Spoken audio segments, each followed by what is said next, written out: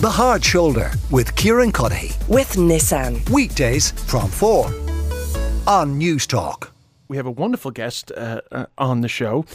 What does future hold for space and travel, and what impact would it have on life on Earth? This is what's discussed on Chris Hadfield's new show, On Earth and Space. I am joined by the former commander of the International Space Station. It's wonderful to have you on the show, Chris. My pleasure. Des. Lovely to be talking to you today. First of all, you have sort of a legend status in Ireland because you sort of focused on Ireland a bit from space. I think they'll love you forever for that.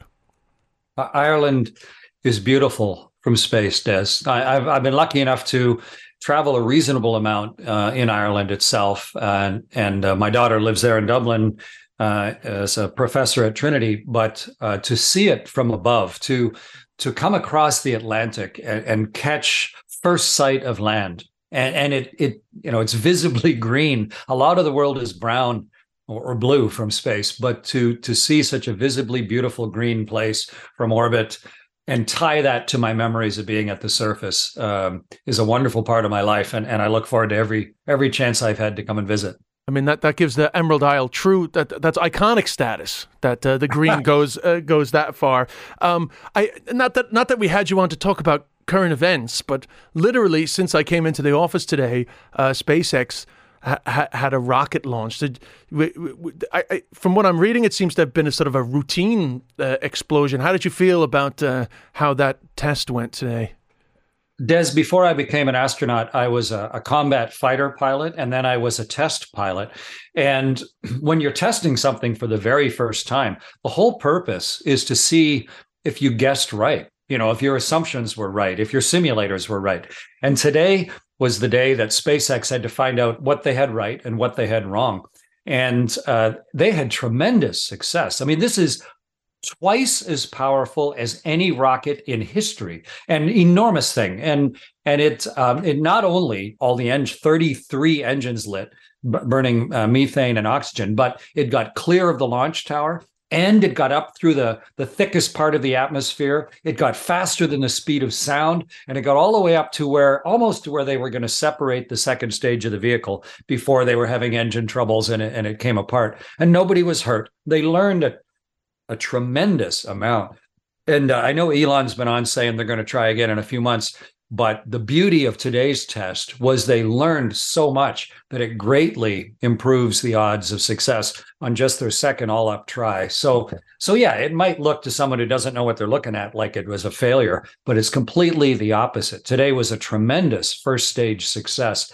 You need to remember when the Wright brothers first flew in 1903, they crashed all the time. In fact, Orville Wright had a crash where he was almost killed when they were trying to make that earliest airplane work. It's normal. It's part of test flying, and kudos to SpaceX today. This opens a little bit, but it opens a whole brand new door of inexpensive heavy lift beyond Earth.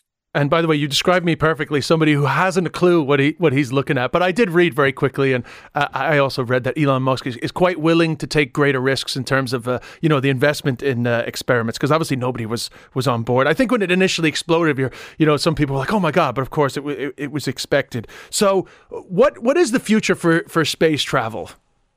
Yeah, it's what I'm going to be talking about when I'm in Dublin in June.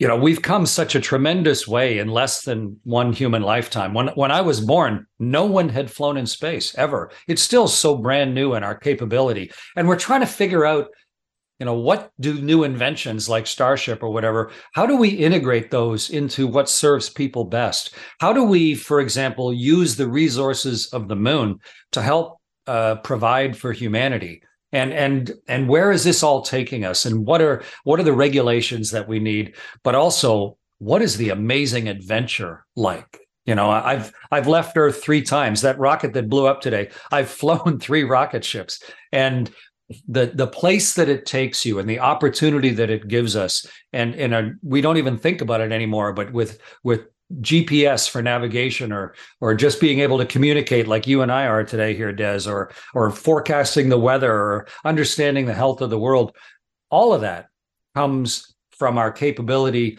to get to space. And so we're just sort of babies learning to take our first steps. And it's amazing what we've done already. But what I'm really going to be talking about in June is, where is this all taking us? And what does that do for us? How does it feed back as a beneficial and sustainable part of being a human being here on the surface of the earth? But I mean, it is good to look back sometimes, because I think sometimes people can sort of not understand the benefits that we've got for the for 6 decades now of 6 decades. 6 decades of space travel. Because sometimes I feel like, why do we still bother? So are you hopeful that we will continue to see advantages for society through space exploration? Well, it's accelerating the amount of benefits that we see. I'm talking to you using internet from space right now. Our images and our voices are being relayed through satellites so that you and I can effortlessly talk to each other. And you say, why do we bother anymore? It's just, it's a comical thing to say. It's like, why do we bother with electricity anymore? Why do we bother with cars anymore? Those are the technological underpinnings that allow the quality of life and society that we all sort of take for granted. And being able to move into the third dimension, being able to take advantage not only of Earth orbit, but also the unlimited resources that lie beyond Earth orbit, that's the entire future of sustainable, healthy survival of our species. And so, we've got to take care of the problems of the day to day, absolutely. But we also have to spend a little bit of what we're doing on the future and the opportunities that are coming, and how those then feed back to us. Exploration, development, testing, proving, and then making that part of society. That's how we got to where we are. And it's never been going faster or with more portent than it is right now. Do you think that you'll be alive at a time where we can make it to Mars? Well, we've already, of course, sent dozens and dozens. We're driving around Mars right now with a thing the size of a car that's drilling to look for fossils on Mars. Because, of course, one of the big questions is, are there aliens? Are we alone in the universe or not? Well, that's where the money is, Chris. That's where the movies are anyway. That's what everybody really wants to know. I'm an author as well, and my new book is over my shoulder and coming out in October, and so I write fiction as well as nonfiction, but it's in imagination and inspiration that people make different choices in their life and think about other things that they might be doing. And I was so inspired as a kid to think about what might lie out there and what opportunities there might be and how could I be part of that. And the reason that I went to 4 different universities and became a professional pilot and tested all those airplanes and contributed to society, it's because of the inspiration of what might possibly be. And so that's another big reason I'm coming to Board Gash is to talk not just to the elders in the group, but to the young people also. And I grew up in a country where it was impossible to fly in space. We didn't have NASA, rockets, astronauts, none of that. But things change. And to enable my imagination to do the things that I've done, it's really important, I think, to provide that for younger people now. And that'll be a large part of what I'm talking about in June also.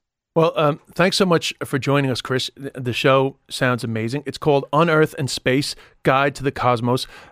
It's in the Dublin Board Gash Energy Theatre on Sunday, June 25th, and tickets are available from Ticketmaster. Chris Hadfield, thank you so much for joining us. The Hard Shoulder with Kieran Cuddihy. With Nissan. Weekdays from 4 on News Talk.